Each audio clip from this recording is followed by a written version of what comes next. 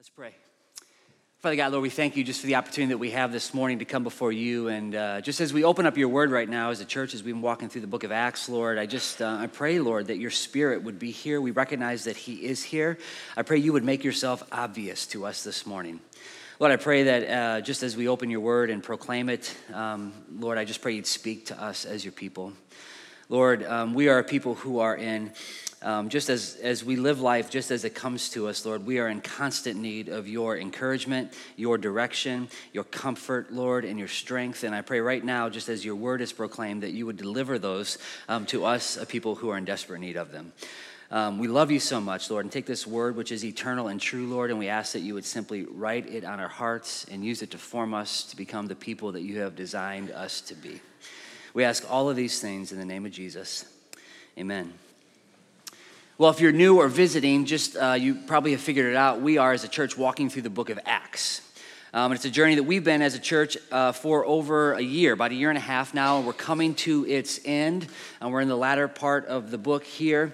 And what we've been doing as we've been watching and walking through the book of Acts is we've been watching the church of Jesus Christ explode, as it were, on the scene, catch fire, and expand through the world. This is, as we read the book of Acts, be sure of it, this is the story, the history of God's people, led by God's Spirit as they proclaim God's word. Now, what we've noticed as we've studied the book of Acts is that this story, our story, it involves adventure. So much of what we've seen along the way through this journey has been filled with adventure, things that are amazing. We've seen God form a community of people, which is a remarkable community of people that are committed to living life together. It is a compelling vision of what our community can and should look like. We've seen this life of adventure, this story of adventure has included rapid expansion and multiplication all throughout the world. We've seen miracles, healings. We've seen a dead person brought back to life. There's no shortage of adventure, visions of Jesus himself, like we saw last week, coming, not a vision, but Jesus himself standing by the Apostle Paul. It is amazing, some of the stuff that we've seen. But there's other parts of the story. Maybe there's aspects of the story, as we read this story full of adventure, we think, let me get some of that. But there's other aspects of the story that maybe we wonder, I wonder if we could do without a little bit of that. Is there a way that we can delete that from the story?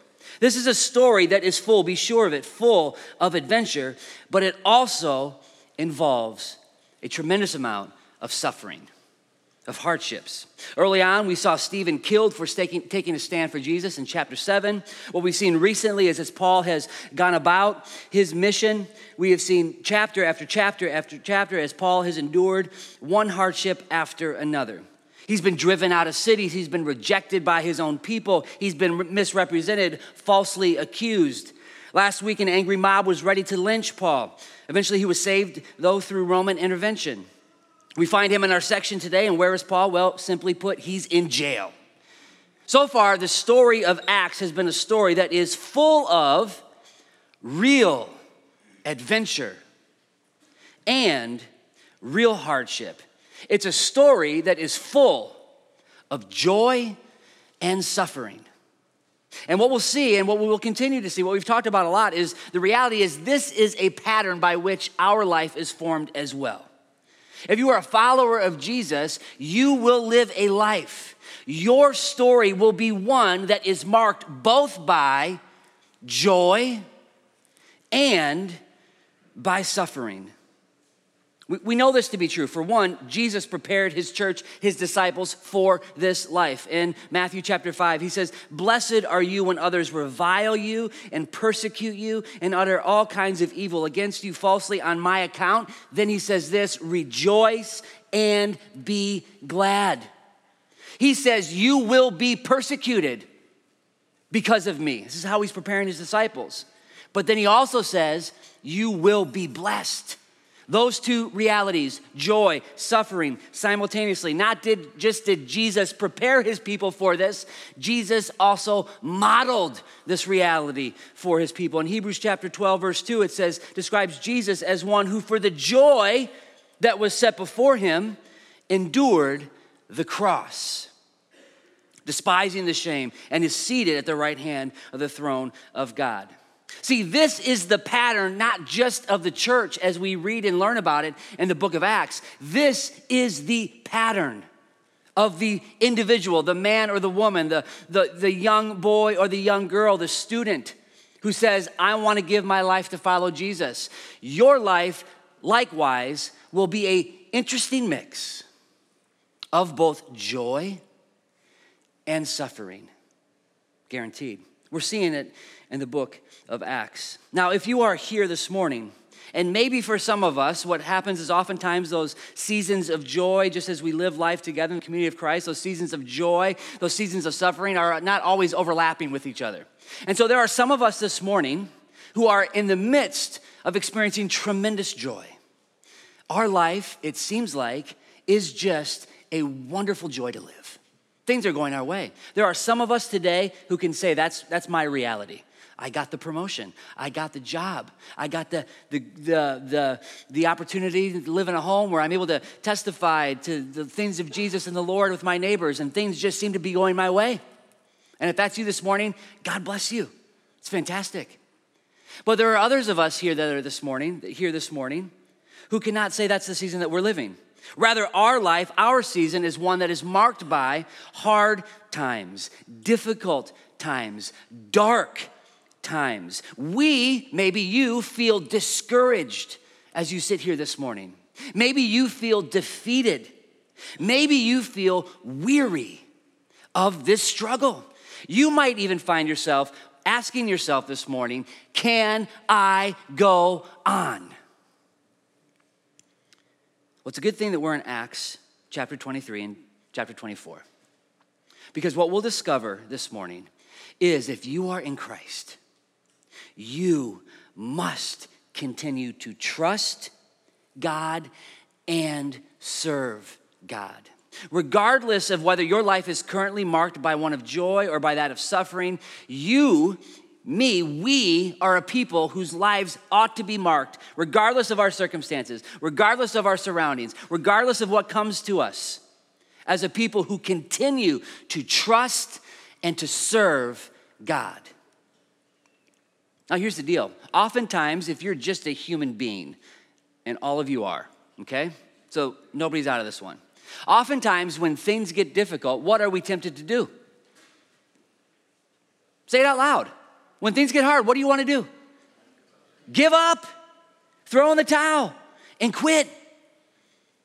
If you're a human being, that's normal. I've talked often about one of the unique ways that I experienced suffering in my life was I was on a cross-country team. I just don't like running. I don't know if there's any joy involved in it. I think it's all suffering. Am I wrong? I don't know. Some of you disagree, and that's okay. But I was on a cross-country team, and quite honestly, I had really bad asthma. It was hard for me to just keep running, and I didn't want to ever give up, but there was times when it was like, I can't breathe. It's better for for my own health if I just step out of this race, get my inhaler, and just call it quits for the day, right? There was times in life where that was exactly what I needed to do, right? Oftentimes, we want to apply the exact same thing to our walk with Jesus. It's just too hard. Living the life that God has called me to, I just can't do it anymore. Well, brothers and sisters, God does not want us to throw in the towel. He does not want us to give up. He does not want us to quit no matter what the darkness, what the struggle, what the pain, what the suffering. He wants you to continue to persevere, to continue, as we see Paul do in this passage, to trust in him and to serve him. So 3 points. The first thing we're going to see is, what does trusting look like for Paul in this passage? The first thing is we see that Paul trusts the promises of God. He trusts the promises of God. Now, last week, as we considered Paul's, I'll give you just a warning right now. We are going from chapter 23, verse 12, all the way through chapter 24. And I'm not going to read the whole section. Okay, as we go through it, I will read. This is unusual for how we normally do it, but I'm going to read big sections as we go through it, but I will not read every section. I just want, the main thing is for us to get the big idea of the story, to understand what's going on, and we'll go from there. So last week, as we considered Paul's time in Jerusalem, it was really a time that was full of challenge. And it seems like as we continue in chapter 23 and 24, it seems like he just can't win. Those challenges continue throughout the remaining portion of the book of Acts. And we'll see it all throughout that he's mistreated, misunderstood, misrepresented, falsely accused, imprisoned, beaten, on and on and on we go. Suffering challenge after challenge after challenge. These challenges were the direct result of Paul, we looked at this last week, taking a stand for Jesus. And how can he do it? We said this last week. How can he just keep going? He can do it because of this amazing promise that is given to him in verse 11. It was just an amazing text. Verse 11 says, the following night, Shar read it just for us a minute ago, the following night, the Lord stood by him. Jesus himself standing there saying, take courage, for as you have testified to the facts about me in Jerusalem, so you must also testify in Rome. This was Paul's secret power source. How could he keep going? Well, the answer is the presence of the risen Lord Jesus was right by his side. Jesus was standing next to him the whole time. What a glorious truth we discovered last week. When we stand for Jesus, he stands with us. That should bring great comfort to all of us. And for Paul, standing for Jesus sort of meant two things. On one hand, it meant speaking the words of Jesus, speaking for Jesus, proclaiming the gospel. And on the other hand, it also meant, Paul, we saw this last week, living a life that stood for Jesus. You could see it in the way he lived his life, and you could understand his stance for Jesus by the way he spoke. As he did so, Jesus stood with him. But yet the challenges keep coming. As we look at the passage from last week and this week, there's so many similarities between these sections. They're both just full of hard times. If you look in verses 12 through 15, look down at your Bibles. If you've got it open, if not, it'll be on the screen. But let's look at sort of what happens in this new section. In verse 12, it says this, when it was day. So Paul had just received this vision. He's in prison. And when it was day, the Jews made a plot. They bound themselves by oath, neither to eat nor drink till they had killed Paul. There were more than 40 who had made this conspiracy. They went to the chief priests and elders and said, we have strictly bound ourselves by an oath to taste no food till we have killed Paul. Now, therefore, you, along with the council, give notice to the tribune to bring him down to you, and as though you were going to determine his case more exactly. And we are ready to kill him before he comes near. So in verse 12, the day after Jesus assured Paul of his presence, we're told the Jews are coming to oppose him again. They are just relentless. They've hatched now a plot to kill Paul. So committed to this plan they make an oath to one another they wouldn't eat or they wouldn't drink until the plan was executed, until Paul was murdered. Then they share their plan with the chief priests and the elders, who told them to go back to the tribune. They said, go back to the tribune, tell him to send Paul back our way. And we're not going to eat anything until this man is dead. This is a significant challenge. 40 individuals highly committed to his death. Things don't seem to be improving for Paul. Remember, he's in jail at this time. Eventually, we'll see this more in greater detail as we go throughout, but the plot is discovered. It's quickly made known to the tribune, who then spares no expense to send Paul off to Caesarea for his protection. And while in Caesarea, this group of individuals who want to see him executed, they're the high priest, the elders, the council, they pursue him. They continue to follow after him and make accusations of him. And so the plot is sort of hatched. His accusers are pursuing him. And towards the end of the section, we'll see that as Paul gives a defense, essentially what's said is, just wait. Twice, he's put off by those who are hearing Paul defending his case. He's given the opportunity to defend himself, which he does so cheerfully in chapter 24, verses 10 to 21. Then Felix, the governor, he puts him off. So Paul's back to the barracks. Another hearing now he has later in the chapter. We'll see it in a minute with Felix and his wife. Paul's put off again, this time for 2 years. There are significant challenges that Paul is still enduring, still facing. He's plotted against, he's pursued, and he's put off for 2 years while he sits in a jail. Things are difficult. Similarities between last week and this week, hard times. There's a noticeable difference between last week's passage and this week's passage. The difference, one of the significant things that separates them, that stands out to me quite honestly, is what is missing in this section. There's something that does not happen in this section. While there's a lot of similarities, there's a significant difference. Major challenge, major hardships, but this time, no vision. No night when Jesus appears next to him, standing by him, saying, take courage, I am with you. It doesn't happen. Now, this section in this chapter and a half covers 2 years, and it does not happen. If it did happen, Luke didn't include it, which is unusual. In fact, if you read through the book of Acts, really there's only sort of 3 times and those 3 times are significant, when the Lord Jesus appears to Paul and really reminds him of his presence. Here, no voice, no vision, no encounter with Jesus. In fact, the verses between 12 and 35 of this chapter, there's no mention of God. The Father, God the Son, the Holy Spirit, no mention. The name is not mentioned. Jesus does not appear to Paul and speak to him. This is still a really dark time for him. What do we make of it? What do we do with the silence, with the absence? I wonder if there's anyone here today who can maybe on some level relate.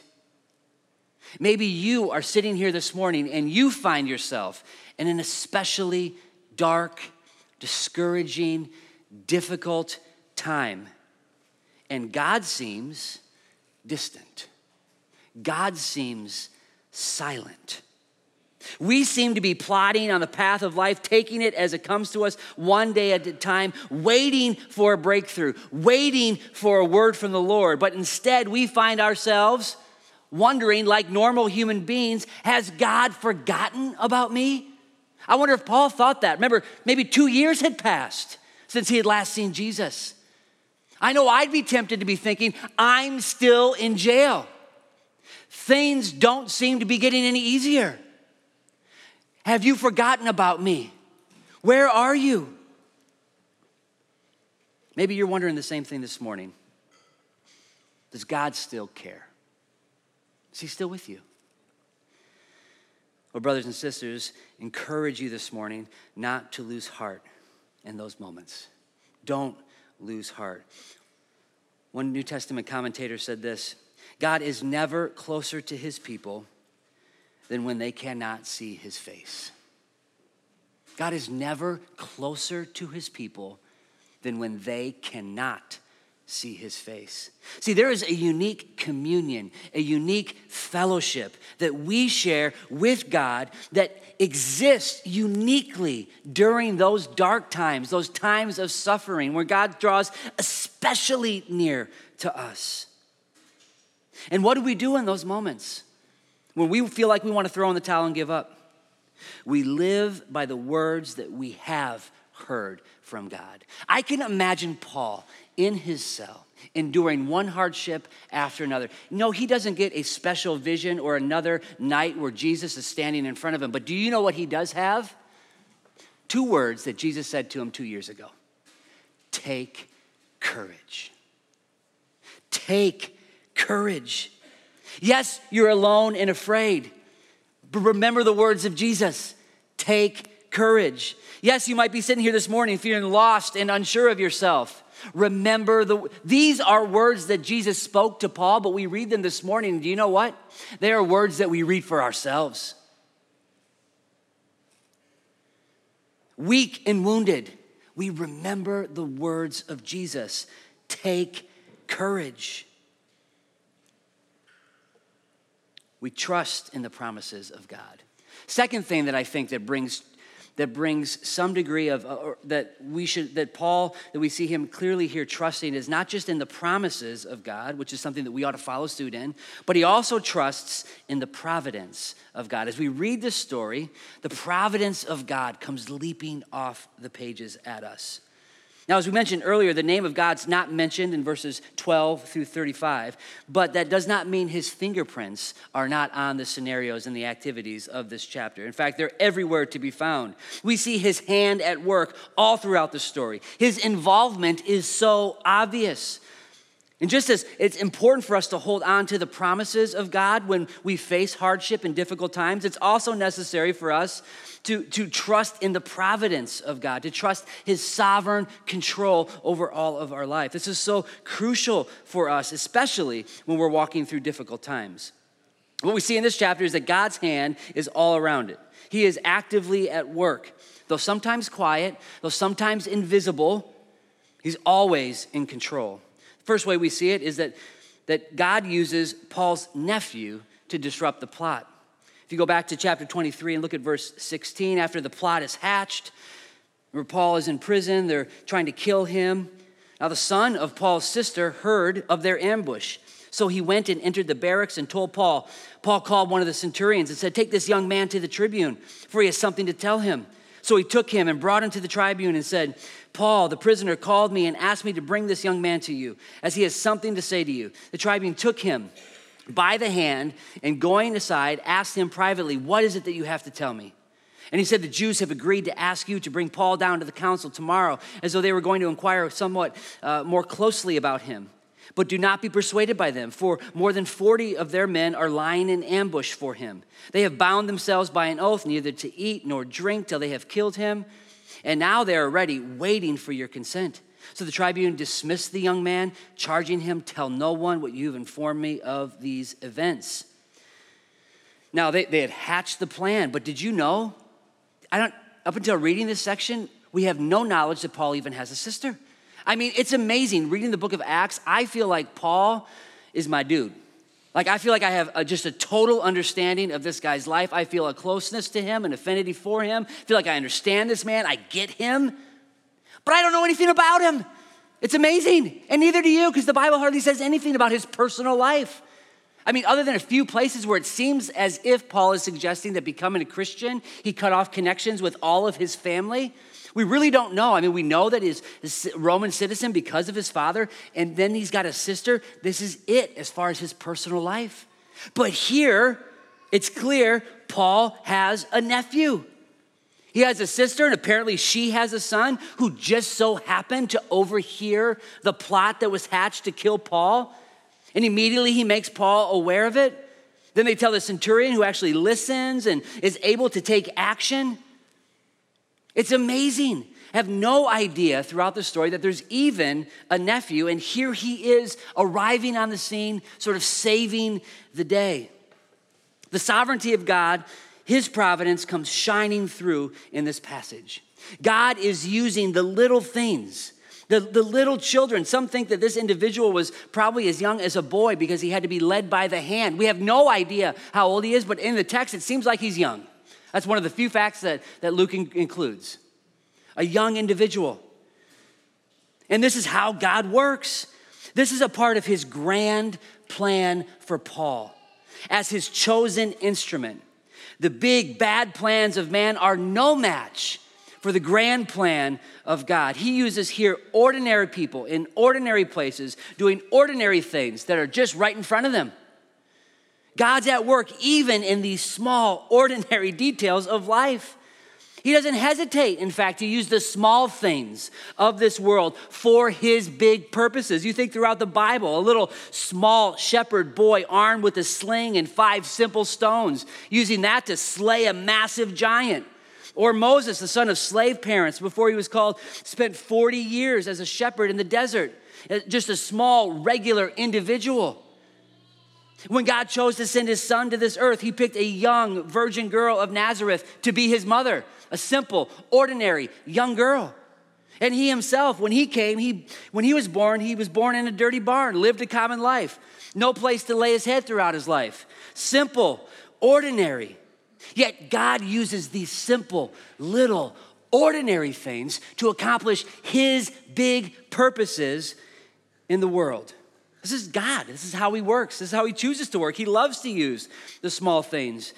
It gives him an opportunity, if nothing else, to flex his muscles and to show that he's the one who's in control. His fingerprints are all throughout this story. We see it again in how God uses Lysias to protect Paul.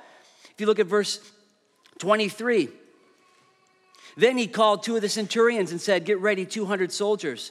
There were 70 horsemen and 200 spearmen to go as far as Caesarea at the 3rd hour of the night. Also provide mounts for Paul to ride and bring him safely to Felix, the governor." And he wrote a letter to this effect.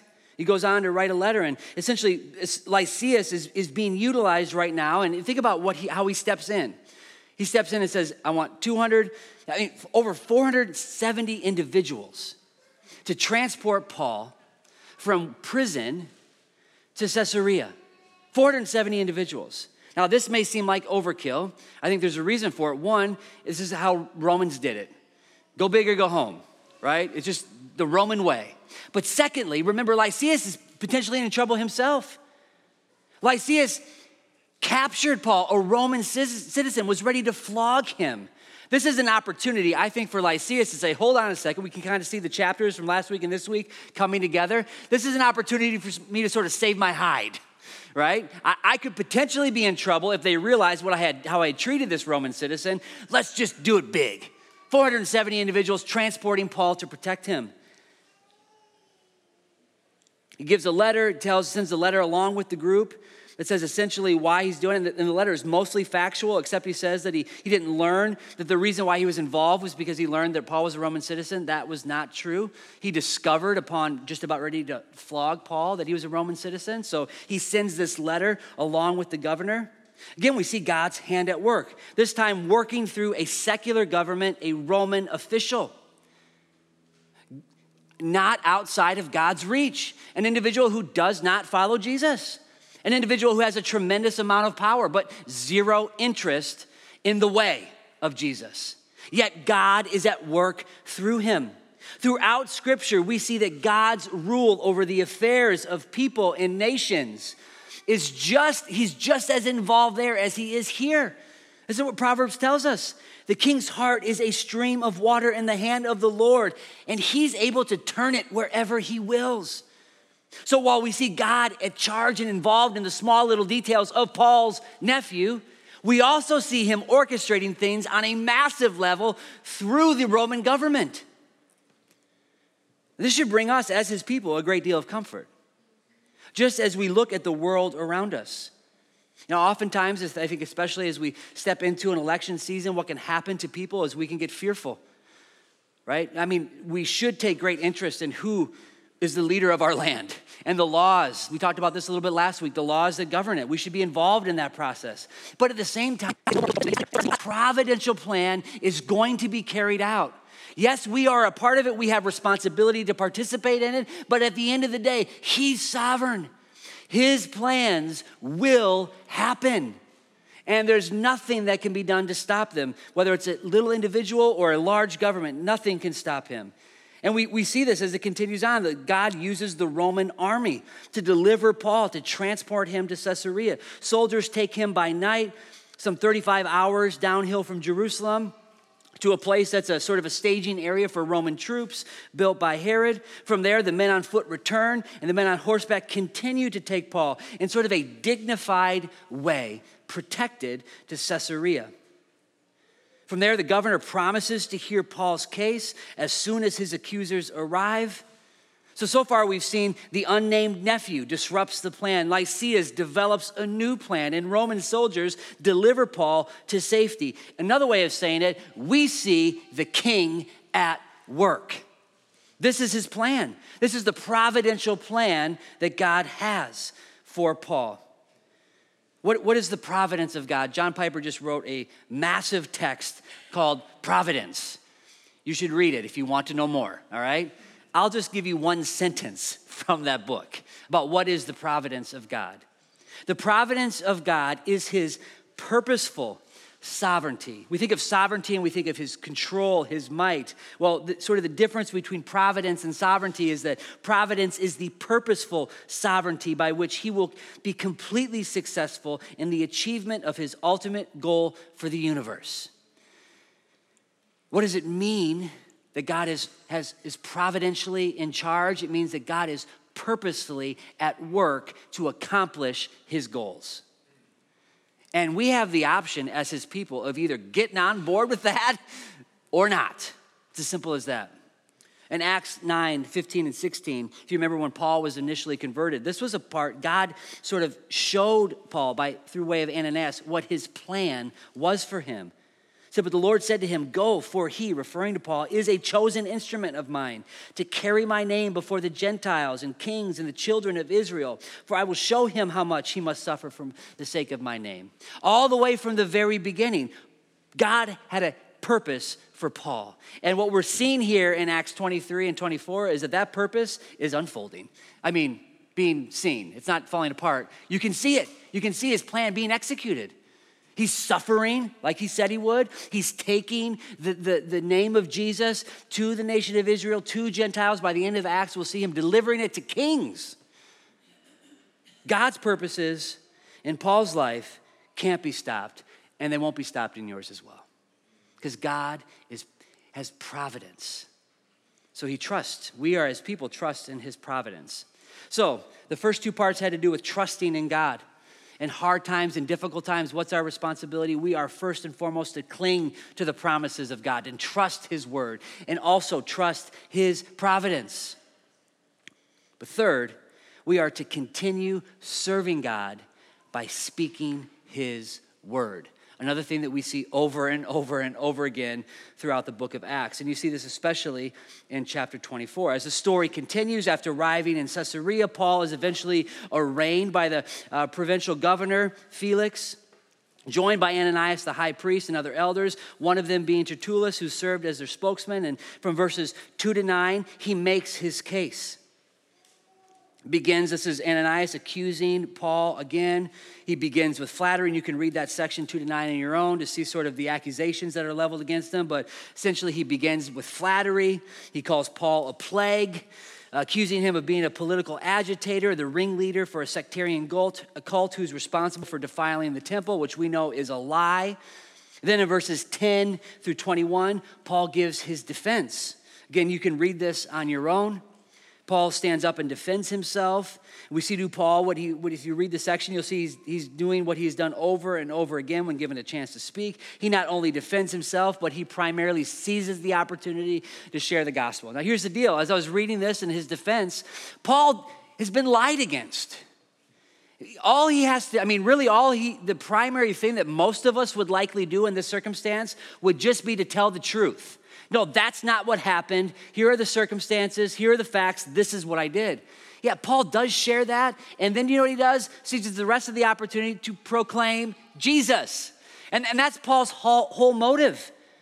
Every chance he get, the words of Christ are just falling out of his mouth, seizing every opportunity to give a defense, not just for himself, but a defense for the gospel. In verses 11-16, he addresses the charge, defends his innocence. In 17-20, he speaks to his blameless civil behavior, gives his version of the story concerning the issue of defiling the temple. And then in verse 21, Paul ends in classic style by pointing them to the resurrection of Jesus, which was the central aspect of every message that he gave and of his life. And it should be of ours as well as the people of God.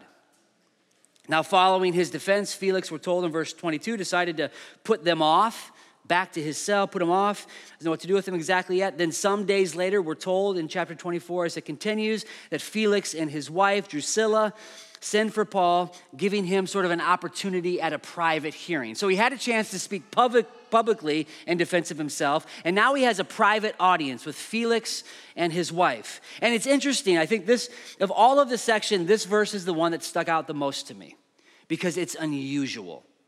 It's an unusual way for Luke to write. It's an unusual way for Paul to speak, yet here it is. Why did he say it this way? In verse 25, remember, a private setting, Felix, the governor, Drusilla, his wife. And Paul says in verse 25, and as he reasoned about righteousness and self-control and the coming judgment, Felix was alarmed and said, go away for the present. When I get an opportunity, I'll summon you. That verse 25, stuck out to me. Paul gets the opportunity to speak with the governor, a Roman governor, and his wife. I mean, in my mind, I'm thinking, okay, what do I got to say to make this thing go my way, all right? How do I get out of this jail cell? How do I ensure that I'm not lynched? That's what's on my mind. But Paul reasoned about righteousness, self-control, and the coming judgment. What? Why? I mean, to me, it seems awkward. It seems weird. Righteousness and self-control, Paul? Why are those the focus of your speech? Well, I think it has a lot to do with the people he's speaking to. He's speaking to Felix. Felix was the first slave of a Roman empire to become a governor of a Roman province. As kids, he and his brother had been freed by a mother of a future Caesar Claudius. Because of this relationship, he was eventually appointed when Claudius was an emperor as a Roman official. And during his time governing Palestine, do you know what he was known for? Let's just put it this way. He's a bad dude. This individual was especially brutal. He was known during his time, there was uprisings and there was instability largely due to his brutality as a leader. He was not a man who was marked by righteousness and self-control. One historian described him as a master of cruelty and lust who exercised the powers of a kind with a spirit of a slave. Regularly crucified those who stood against him. So here's a man who, if you oppose him, you likely will be crucified. And his wife, Drusilla, she's the daughter of Agrippa I. She met Felix while she was married to King of Syria. She was drawn to him because of his power and the opportunity it might provide for her to share in it. And as a young woman, she said, all right, skip you, King of Syria. I got a new man. Saw an opportunity. Unlike her husband, she was born a Jew. She had religious roots, but she was not living for the Lord. And here they are, listening to Paul. Listening to him, reason for the faith. And what does he do? He speaks truth.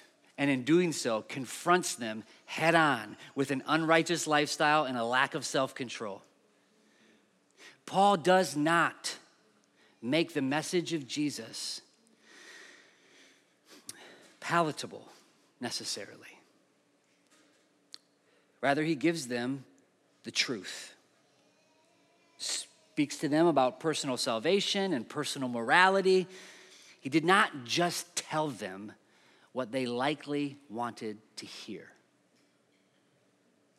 He challenged them, called them out. See, here's the deal. Paul is more concerned with faithfully proclaiming God's word than simply winning their approval. I'll just be honest, when I was discovering this truth, this one hit me. Because my personality is I want to make people happy. I'm just like some of you might be thinking, you don't do a very good job of that, all right? I've been trying to be happy for the last 6 years, and you've keep messing it up. I try, that's what I want to do, all right? So I'm a people pleaser at heart. I avoid confrontation. It's just the way I've always sort of been. It's hard for me to speak words that confront and convict. And so my temptation, even in sharing Jesus, oftentimes is just to avoid the parts that might rub hard with some folks. And I'll tell you what, Paul resists that temptation. Doesn't really matter. Doesn't seem to be overly concerned with what the outcome is. You know, as far as like, could it mean he's crucified? He's concerned that the outcome is primarily about their hearts. And so what does he do? He starts by reminding them, no one is righteous. Nobody is. We've all sinned. My mind immediately goes to his letter to Romans. All have sinned and fall short of the glory of God. He spoke about the coming judgment because nobody will escape divine accountability. These guys included. A reality they would one day give an account before the maker of the universe for how they lived their lives. Here's the point. In his service to God, in his witness to others about Jesus, Paul did not soft pedal the truth. He was concerned with winning their souls to Jesus. Only one person could save them, and Paul's message pointed them to that one person. He started with their lostness and their need. Brothers and sisters, every single one of us in this room, apart from Jesus, we will stand before our maker, and we'll have to give an account for our deeds. The Bible's very clear of that. And if we don't know, if that moment, if you think forward to what that could be like for you, if you are trembling in fear because you know your life has not measured up, none of ours has. Paul is giving them the opportunity to say, in that moment, you should be able to say, it's not my righteousness that I'm saved, but it's Jesus's. He died for me, the one who lived a sinless life, took on my sins. That's precisely what Paul's getting at. He didn't soft pedal the truth. He pointed them to Jesus. Here's what I want to do. We're going to transition to a time of communion. And we're going to do it a little unusual today. And before we do that, I'm going to give you just a moment in your seats to reflect. What we saw in this passage, and there's some parts that we didn't cover. I encourage you to go back and read it on your own. But we saw Paul continuing to trust in the promises, providence of God, and committed in his faithful service to speak Jesus, to serve God by speaking Jesus. So what I want to do now, just quietly, is to reflect on two questions. I think they're up there. Perfect. Question number one, I have to look. How do you need to trust God today? Now, my guess is there's many of us today, as I mentioned earlier, that are facing difficult times. Maybe it's relationships. Maybe it's finances. Maybe it's a future. You don't know what is ahead. Maybe it's a past issue that you continue to struggle with and deal with. And it's been hard for you to trust God with, understandably so. What areas in your life do you need to trust Jesus? The second question, I want to just give you time to reflect, is who can you, as we consider how Paul was boldly speaking, straightforward with the word, speaking Jesus, who in your life needs to hear the hope of Jesus? Just reflect on those two things. How can you trust him? And how can you serve him by speaking about him? Quietly do that.